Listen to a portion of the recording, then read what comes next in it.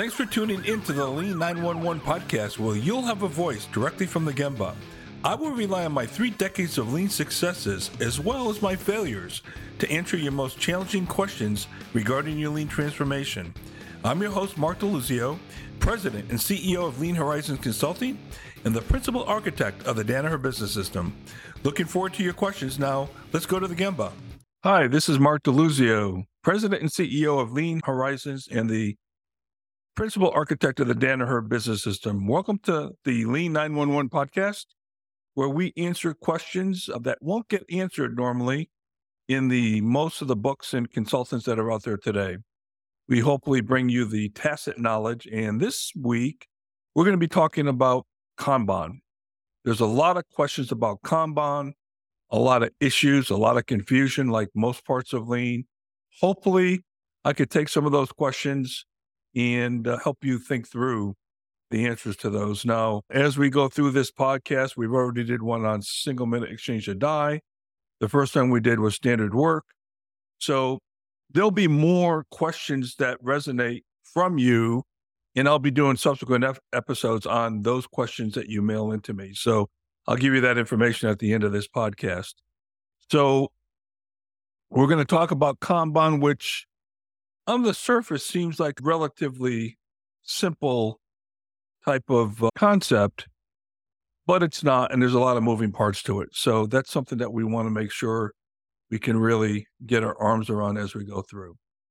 So let's start by the questions. Now, these questions are not necessarily in any kind of order. They don't really need to be at that point, but let's go and talk about some of these questions and we'll go through. So this is episode 3 of the Lean 911 podcast. The first question, what exactly is Kanban? A lot of people confuse this with the word Lean. I get asked that question. Oh, you guys do Kanban? Or, is Lean like Kanban? What is it? Matter of fact, Sigio Shingo in his book actually talks about the fact that Kanban is not part of the Toyota production system, but it really is to a large degree. And so the answer is no.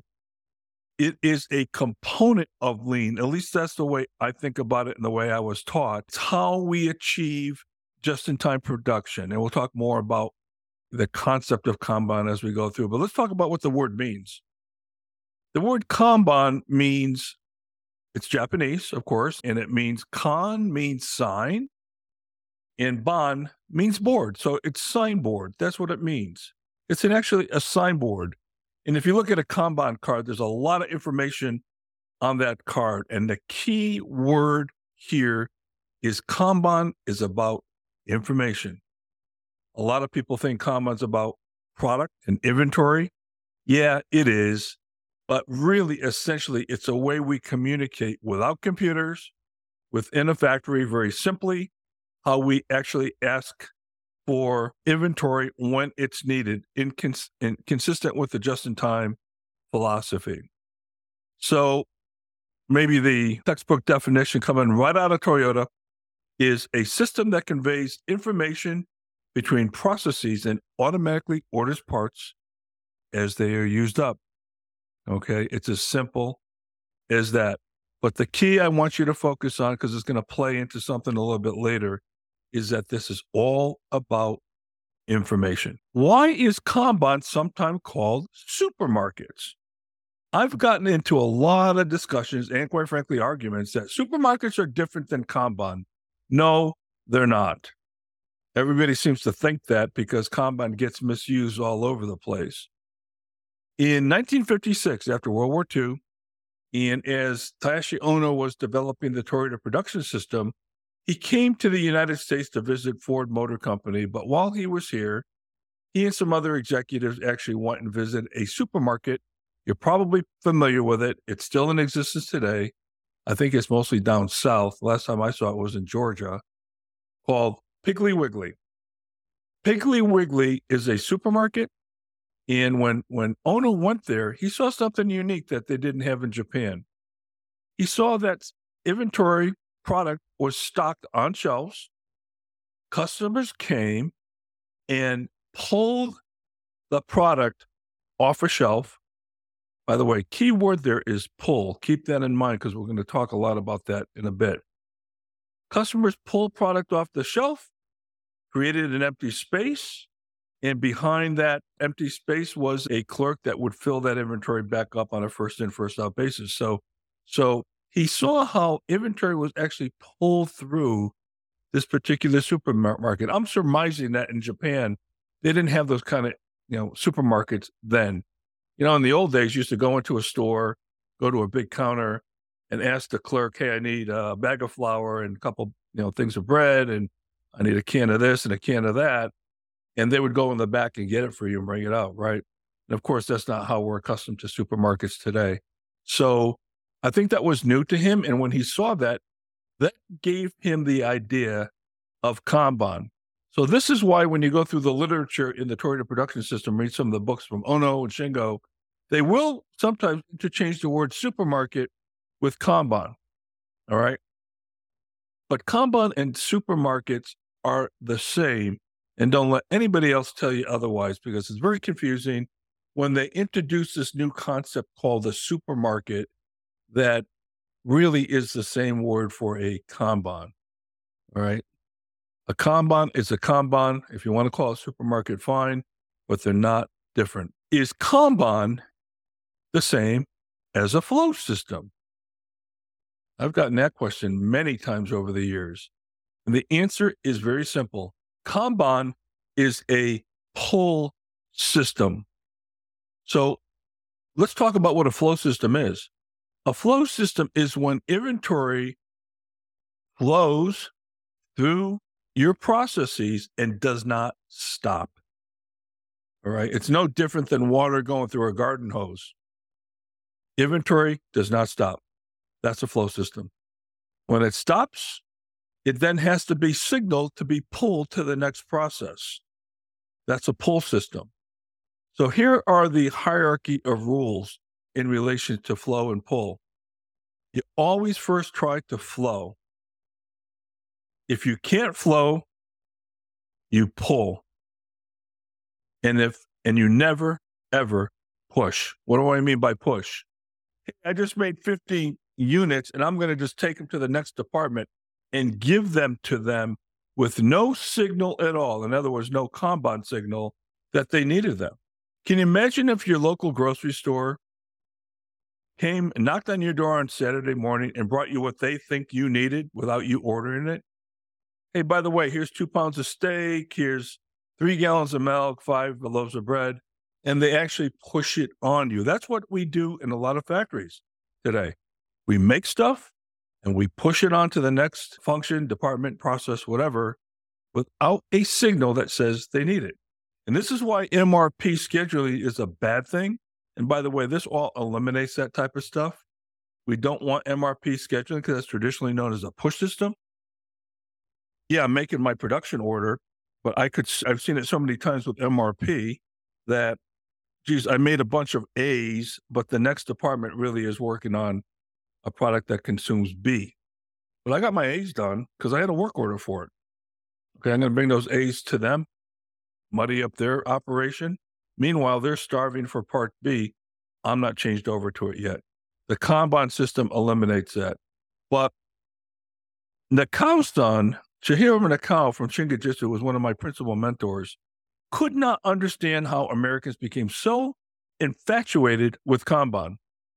They would say, boy, Americans would first go out and they'd whack in a bunch of Kanbans without ever thinking, how should we flow the product? Do I need a Kanban? And he came up with a saying that stuck with me all of these years. He says, Deluzio-san, Kanban is an admission of failure to do one-piece flow. It's an admission of failure. So all along, we're sitting here as Americans thinking, oh, Kanban's a really great thing. We should just put in a bunch of Kanbans. And don't get me wrong, I'm not trying to downplay the value of a Kanban.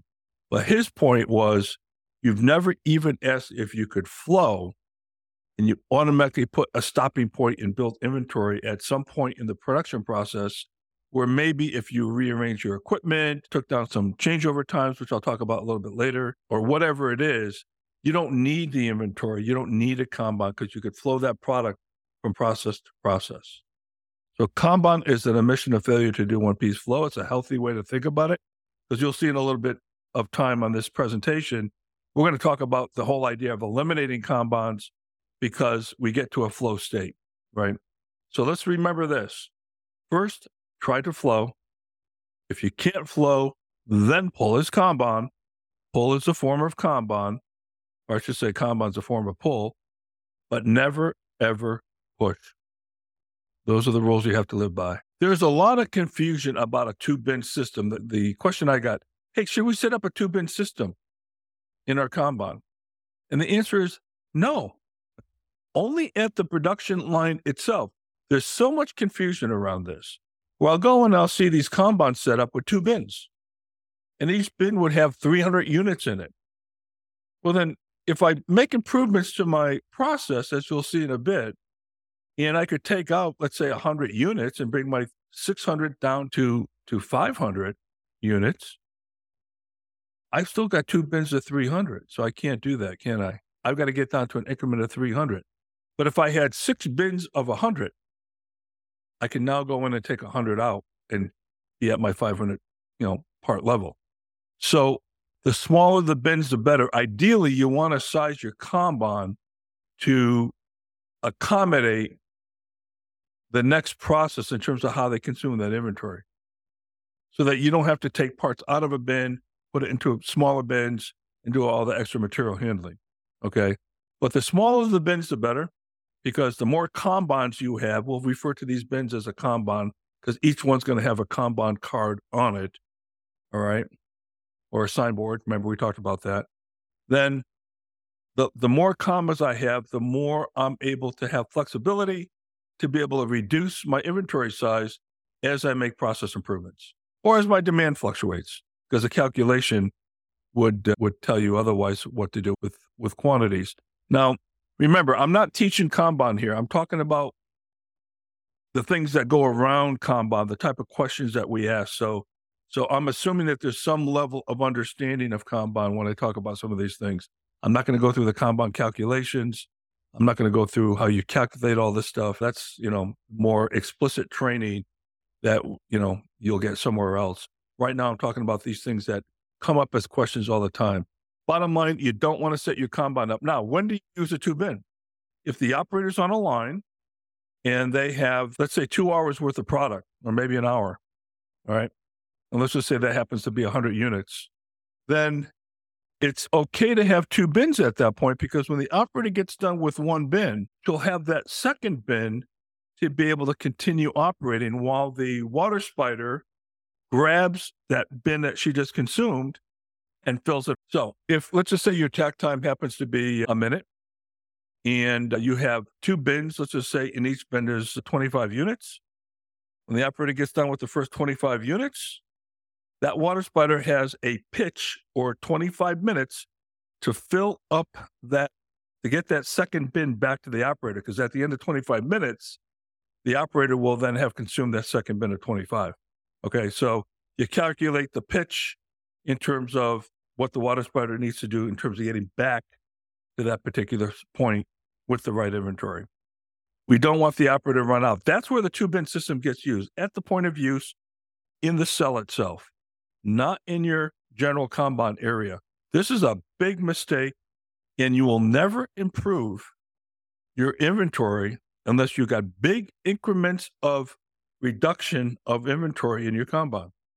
I had this argument with somebody at Danaher one time where they were using a two-bin system in their main Kanban stock, and they were turning inventory 7 times, which you might sounds pretty good, but it wasn't. I said, look, I'm going to come back in a year.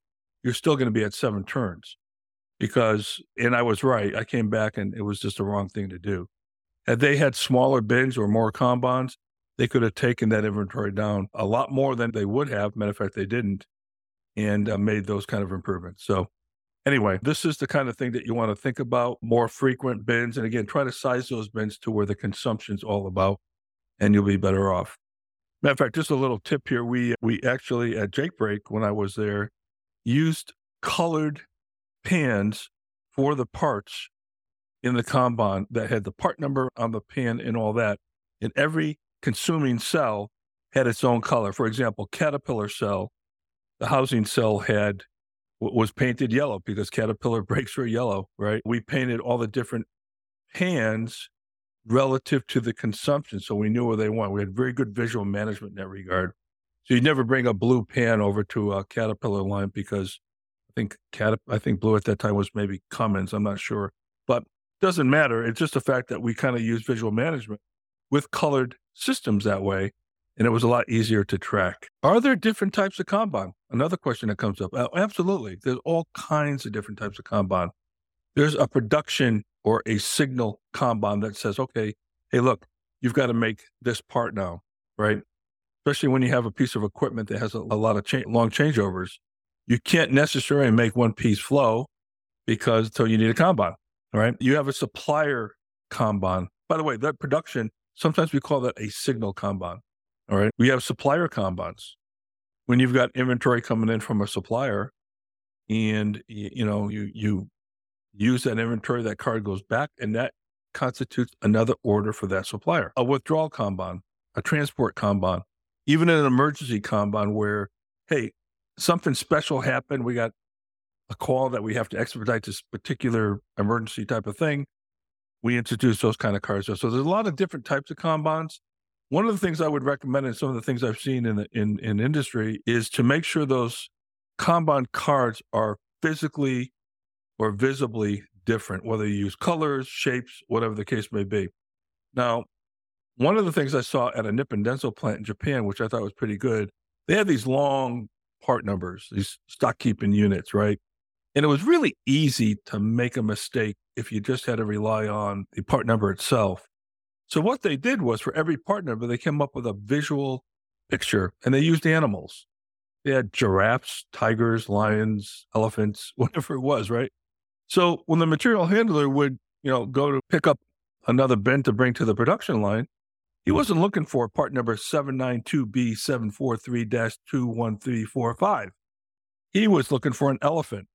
And it was such an easy thing to do. He went over, oh, I need an elephant. There's an elephant. Boom. He took it, brought it to the line. Okay.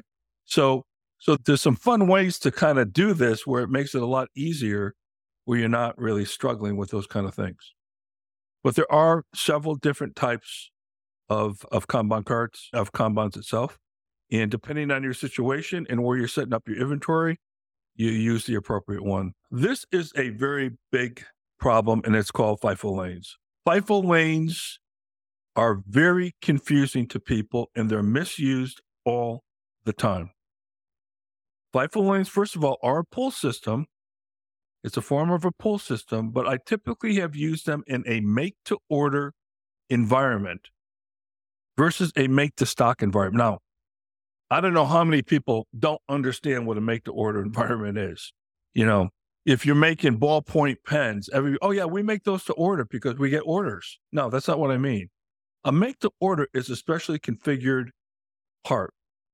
And let me give you an example. I did work for a company that made wheelchairs, and they made two types of wheelchairs.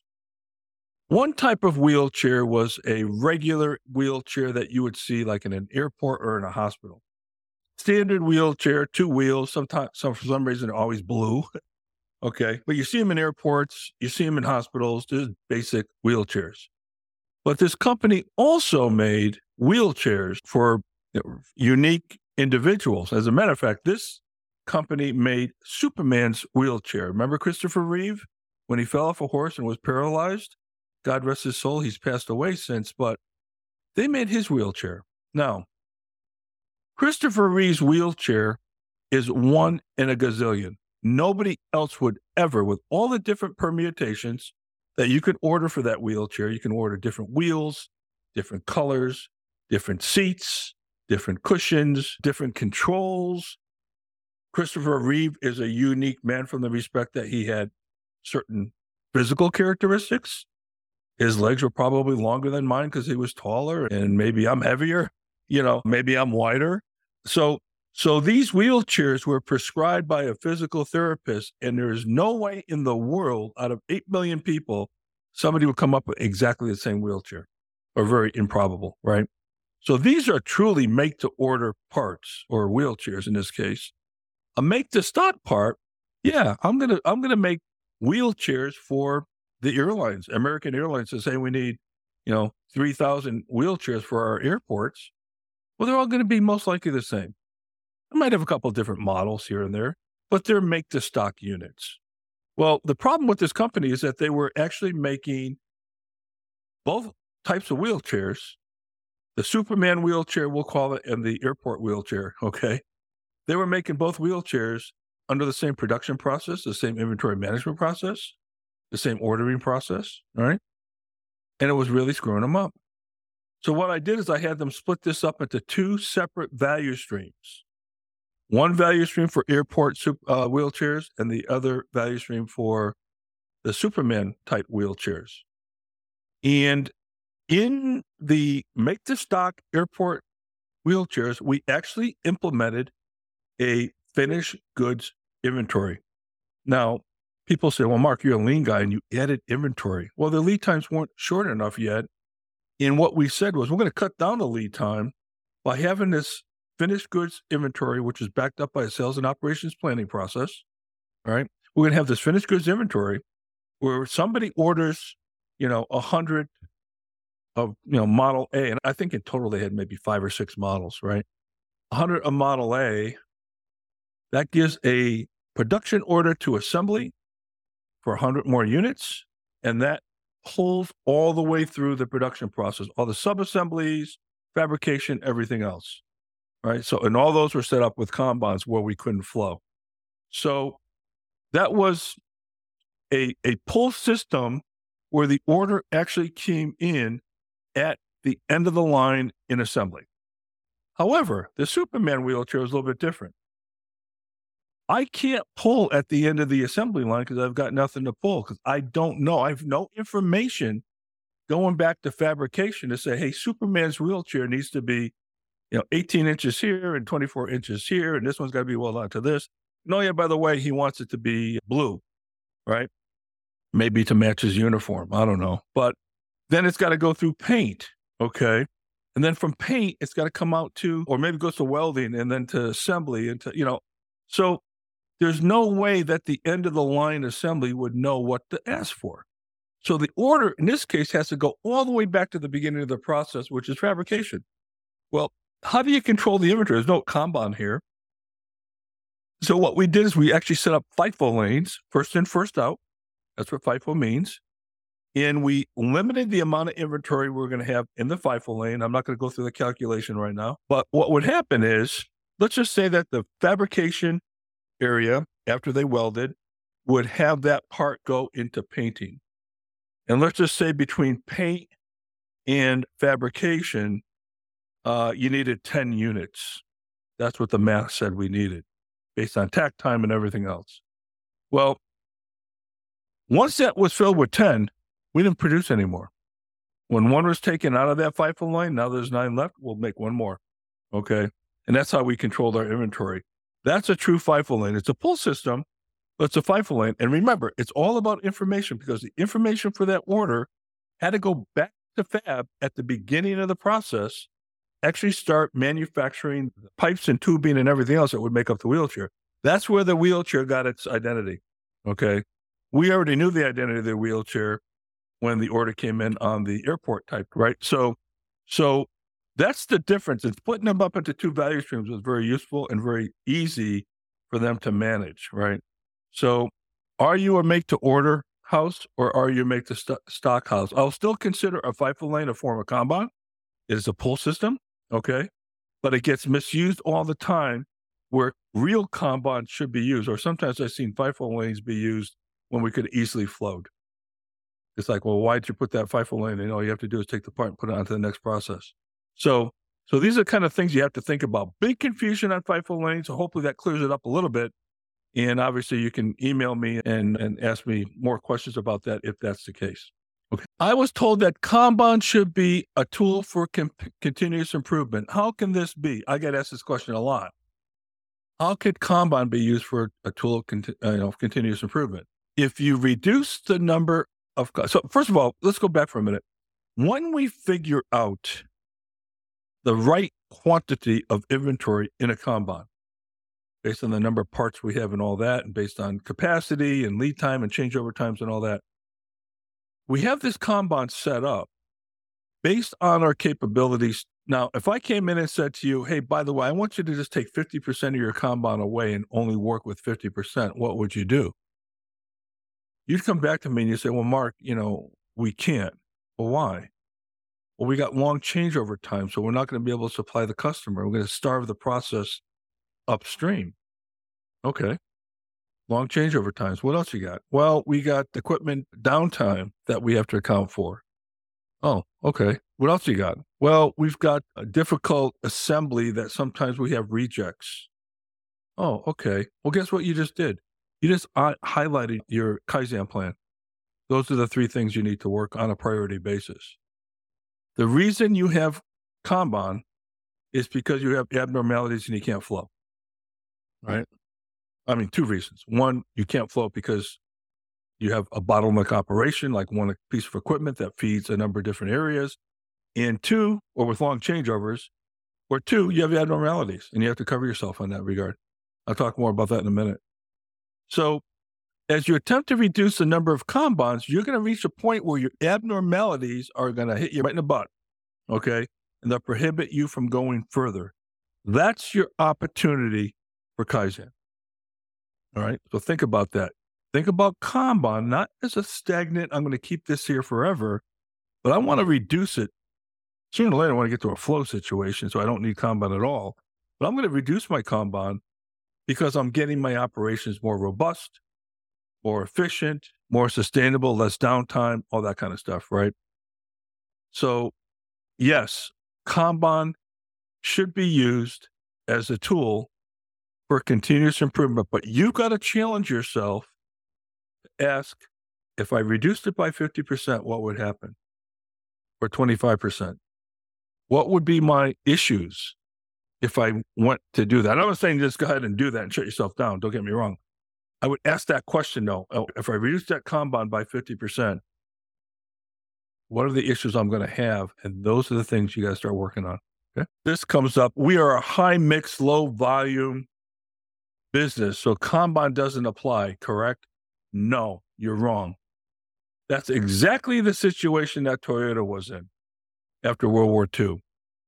They perhaps had one stamping press that they did hoods and doors and trunk bodies and roofs and all that, where their counterparts in America, GM and Ford and all those guys, had multiple pieces of capital that they could dedicate. That press all does doors, that press the right door, that press does left doors, right? No changeovers. They had to figure out how to get by with less. And that was the whole essence of why Ono-san created the Toyota production system along with the Toyota forerunners, right? So this is where they learned to be extremely efficient out of necessity. If they were going to compete, and let's not forget that the whole reason why they did this is to bring down their cost. All right. Cost sometimes is a 4-letter word, but that is the reason why the Toyota production system was created at the end of the day.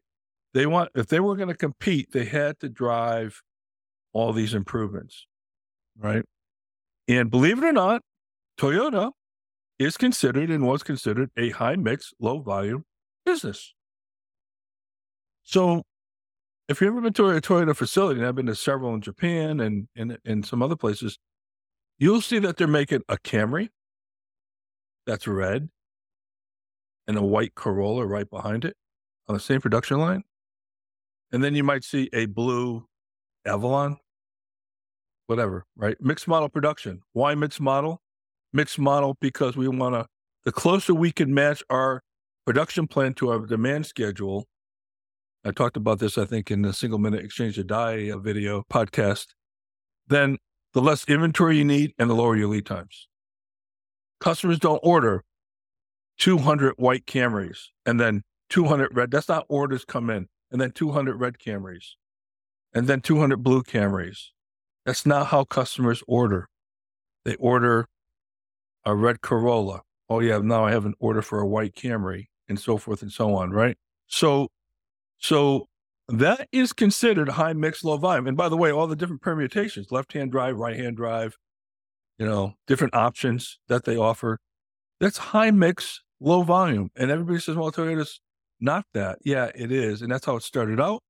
And that was the foundation of creating TPS, Toyota Production System, to begin with. Now, I will say this. Kanban is not applicable in a one-of-a-kind production environment. So in other words, if you're making something that, I can't think of an example now, that it's just a one-of-a-kind thing. Okay, you're a job shop. Well, yeah, you might have a Kanban for common parts that you know you're going to need. But if every part that goes into whatever you're configuring, let's say you're a custom house that makes all kinds of different configured products that are just different, right? You don't even have a product line. Then contract manufacturer, for example, then no, you can't really use Kanban to that degree. Like I said, you might use it for some things that you know are pretty much common, maybe screws and nuts. But at the end of the day, you don't want to screw around with Kanban on low volume inventory like that because who cares, right? You really want to look at A and B items, the more expensive items that you want to put your management time into with Kanban. When it came to screws and nuts, what we would do in washers, we actually went out to the grocery store and bought one of those big plastic bins that they put cereal and coffee in, put those on the production line, filled it up with 6 months worth of washers. Who cares? Cost you $2.98 to do that. Why am I going to spend a lot of time managing a bunch of washers and screws and nuts and things like that? So we just loaded it up. And when it got down to the red reorder line, we just filled it back up again. Okay. Didn't put a lot of time into that. You don't want to generate Kanban cards for screws and nuts and what I would call C items. That's not something you want to do. Right. But as far as high mix, low volume, absolutely Kanban applies. I heard there are rules of Kanban. People say, what are the rules of Kanban? Well, there are 6 fundamental rules. Actually, I like to say there's 7. One is never pass on defective products, right? So you have to assure quality before you pass a part on. This whole notion of, oh yeah, well, I'll fix it at the end of the line. I don't have to worry about quality is just wrong. One of the principles of lean is you never pass a bad product or bad information, if it's a sales order, let's say, on to the next process. How many times have your salespeople taken the wrong specs from the customer because they don't get paid on quality of orders. They get paid on making sales. Maybe that should change, right? But how many times have you seen the specifications come in wrong and then there's a big rework loop and you just want a bunch of inventory? That's the wrong inventory for that particular order. You got production delays now, all that type of stuff, right? So that's a defect. And as far as I'm concerned, passing bad information on is as, sinful, if you will, as passing on bad product, all right? They both have ramifications that are not good. Then the next rule is, so first rule, never pass on defective products. Second rule, only take what's needed. If I have a Kanban card that says I need 15 units, and I come over to my Kanban and I say, I'll take a little safety stock for myself. I'm going to take 30 units, right? I just created stress in the system. And now that operation has to make those extra 15 units, which is sucking up capacity and resources, where another legitimate demand on that Kanban and that process center could be making that part. So in other words, I came over and I said, hey, give me 30. I took 30 Bs instead of 15. Now, I violated that because I only have a Kanban card that says 15, but I took 30. So now I got a hole there, right? When they start making that part number, let's say it's part A, but true demand for B comes in because there's an order waiting, right?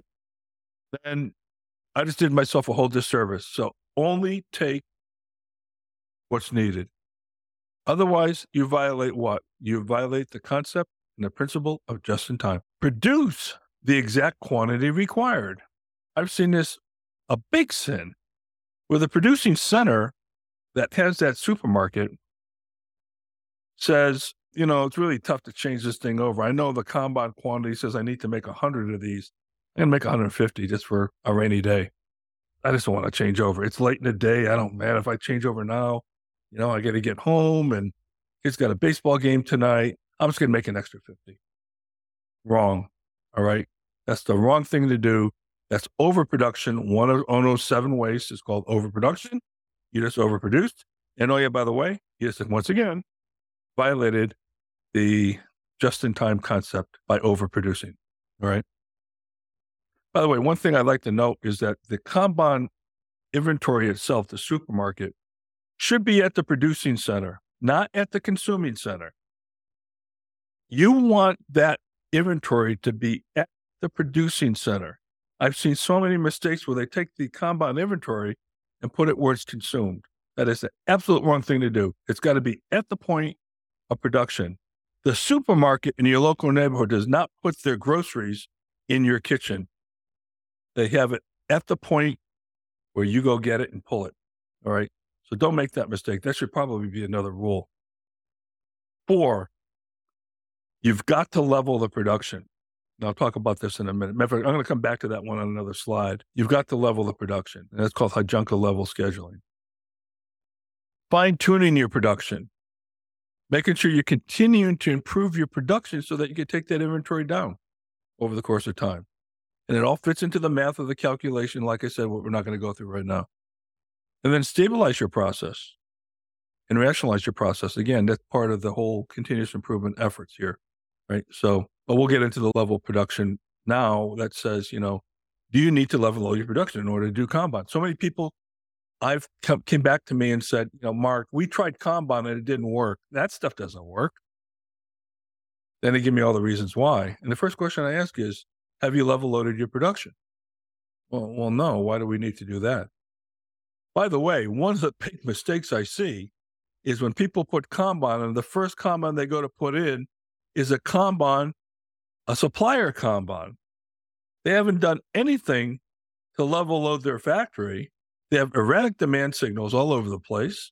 It's chaos, but they have a Kanban with their supplier, right? Now, what does that do to the supplier? I'm getting signals every day that are all over the place. I got a signal now that says, I need 100 guys. Today, I don't have any. The next day, I've got 500 as a demand. The next day, it's 200. 2 days go by with nothing. And then all of a sudden, I get a demand for 800. Okay. You can't do that to your supplier. And that's the last thing you do. As a matter of fact, a supplier Kanban, and this is a big mistake. Most people put that Kanban in first. It is absolutely the last thing you do, because if you think about how you would go after a value stream, is you start closer to the customer, work your way back. And when you work your way back in your factory, what's the very last thing you do? You go to your supply base, right? Your outside external suppliers I'm talking about. So that is a cardinal sin, a cardinal mistake. But so many people say, well, Mark, we tried Kanban, it just didn't work.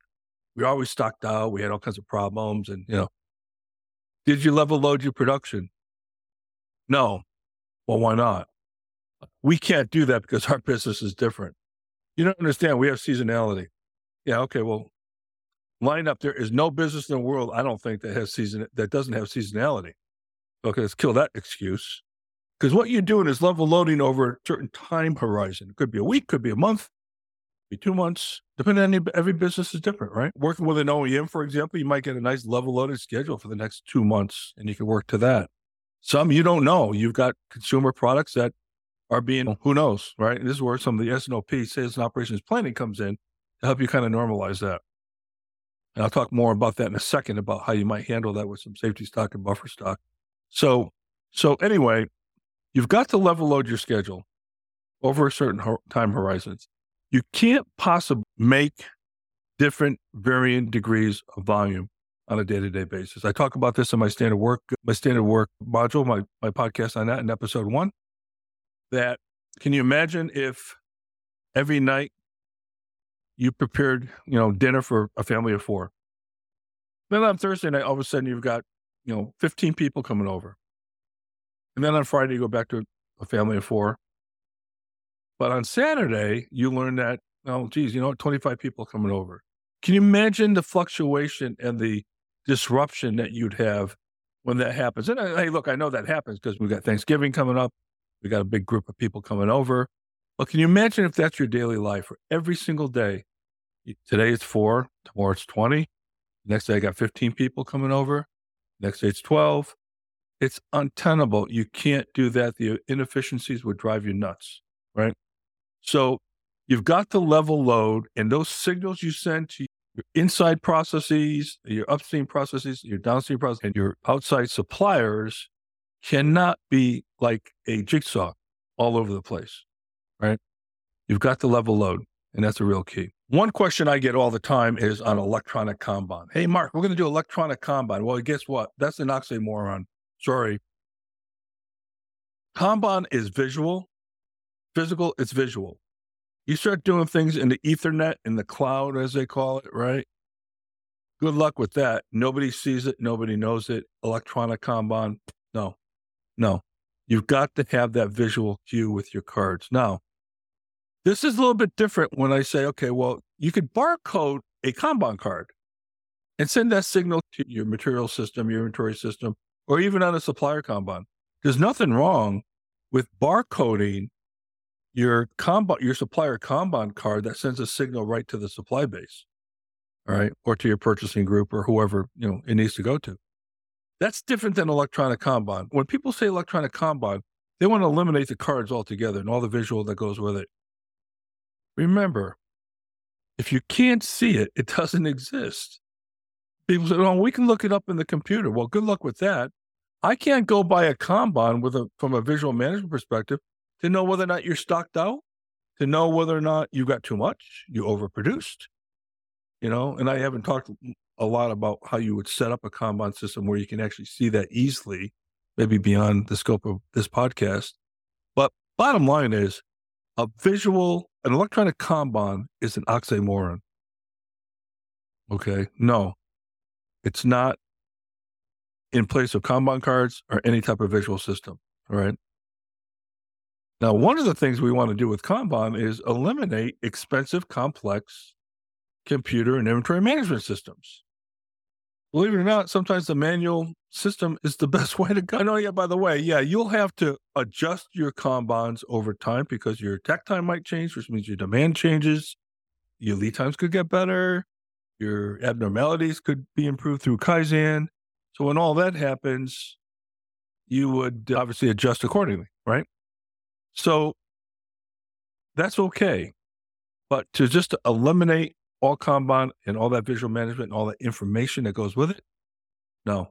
Electronic Kanban is absolutely, in the sense I'm talking about it, is a no-no. This comes up quite a bit. Hey, what's the difference between buffer stock and safety stock? Okay, so when you go through the calculations of Kanban, and let's say, for example, for a particular part number, you need, 500 units. Well, that may not be good enough if I have abnormalities either in my demand or in my operations. So there's two actual calculations that we estimate or do that say, okay, well, a buffer stock is going to be that amount of inventory that protects me from unforeseen fluctuations in demand. So if my sales and operation planning process, let's say I'm doing this based on forecast because I don't have hard orders right now, right? If I have hard orders, that's great. I know what I need to make.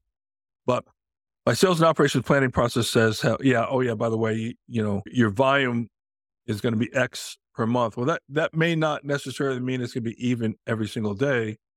So I need to accommodate for any wide deviations in demand.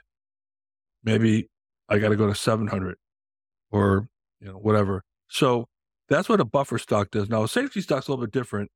It's still extra inventory that you don't want, okay? And that inventory is based on abnormalities in operation. So I've got machine downtime.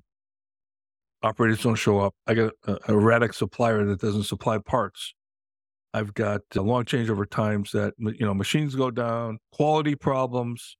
So a safety stock is inventory added to the Kanban quantity to protect unforeseen issues in operations. So those are the two differences. Now, both are abnormalities, number one. And if you look at improving your forecasting and your sales and operations planning process, your buffer stock should be minimized. Same thing with safety stock. The more I do Kaizen, the more I, eliminate abnormalities in my operations, I should be able to take away that safety stock over the course of time. Now, interesting thing I saw at Toyota one time in Japan, I went in there and I saw a bunch of inventory sitting off to the side. It had a big red tape around it with a sign that was written in kanji. And I asked our tour guide what that was. He said, that's safety stock. We are putting safety stock in to protect the customer. Now let's think about this. In the world of priority, safety first, quality, delivery, cost. Cost is last. Inventory is a cost, okay? Delivery was more important than cost. So we had to protect the customer by putting inventory in. But the interesting thing about this, most people just add the inventory and forget about it. And then all of a sudden it becomes part of the normal landscape of your business, right? We want to identify the safety stock visibly. So what they did is they took that stock and they put red tape around it and they put a sign on it. And when I had them translate that sign, they said, okay, well, it said, this is safety stock due to the fact that XYZ process is malfunctioning and not reliable. We will be removing this stock on April 15th because we are currently doing Kaizen to eliminate that problem. That's what they did, right? They highlighted their abnormality. Had they not done that, inventory would have been blended in with everything else and nobody would have known you had an abnormality, all right? This goes back a little bit to that question about, how do you use, Kanban for continuous improvement? Well, they were very visible about it and they wanted everybody to know this is not a normal situation. And by the way, the color red is a international color that we use for abnormalities, defects, machine downtime, things like that. So that's what they use. They use red tape to go around that inventory. Thought that was very interesting, and I'm glad I asked the question. So again, buffer stock, safety stock, buffer stock to buffer you, if you will, with unforeseen demand fluctuations, and safety stock for abnormalities in your operations. How does reduction in changeover time affect the size of the Kanban inventory? I'm here to tell you that there is a 1-for-1 correlation. If you're level loading your production schedule and you reduce your changeover time by 50% for that particular operation that has that Kanban, you will reduce your inventory in your Kanban inventory by 50%, which corresponds to a 50% reduction in lead time. Now, I've got the math to show this. This is not something right now I could show you or talk about. It's too much detail at this point. But if you would email me, and I'll give you that email at the end, I'll be happy to send you the model where you can actually take a look at that. As a matter of fact, I will also send you the YouTube link because I did a video on this, a YouTube video that actually shows you how this model works. So if you want that model, I'll be happy to give it to you. And also it's on YouTube, on my YouTube channel, and I'll make sure you have that information as well. So if you reduce by 25% your changeover time, you will get a 25% corresponding reduction in your Kanban inventory. And it's a 1-for-1 deal. And this model will show it to you. It will actually show you mathematically how that works. One other thing that people forget, if I can reduce the cycle time of the operation without compromising quality, I will have an equal effect. In other words, if I could take down the total cycle time of that operation, machine cycle time, by 15%, I'll reduce the Kanban by 15%. So now you got a double whammy. You reduce your changeover time and you reduce your cycle times, machine cycle times. You've got a double whammy now in terms of reduction. All right. So a lot of people forget about machine Kaizen, where you could take out, tools cutting air, for example, is waste. Speeds and feeds, things like that. Again, quality is always number one. But if you can actually take that time out, what you've essentially done, take that time down, I should say, your cycle times, what you actually have done then is allow more time for you to do changeovers. And believe it or not, You want to do more changeovers, not less. Sounds kind of crazy. I won't talk much about it now, but if you go back to episode 2 in Single Minute Exchange to Die, and I talk about that in detail, you'll see what I'm talking about. More changeovers are better, right? Now, more changeovers are not better if they're 9 hours long, okay? So that's why you really need to get to a point where those changeover times come down and you do more changeover. And that's how you move towards flow as you move those improvements in changeover time. So there is a 1-for-1 correlation between changeover time and Kanban inventory, which translates right into lead time. Okay. Well, thanks for visiting. That's what I have so far. Oh, I think I made a mistake here on my video. If you're looking at this on YouTube, this thing says SMED, but it really should be Kanban. But anyway, you're not seeing that if you're just listening to this. But anyway, email me your comments and questions at mark@lean911.com. That's Mark, M-A-R-K, @lean911.com. And I'll be happy to include those questions on future podcasts. And thank you very much for visiting. And get back to the Gemba and do some Kaizen. Thank you.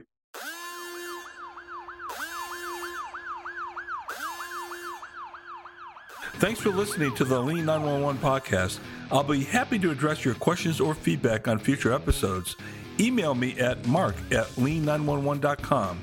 You can check out our other episodes by visiting our website at lean911.com, our YouTube channel, wherever you listen to podcasts. This is your host, Mark DeLuzio. Thanks for listening.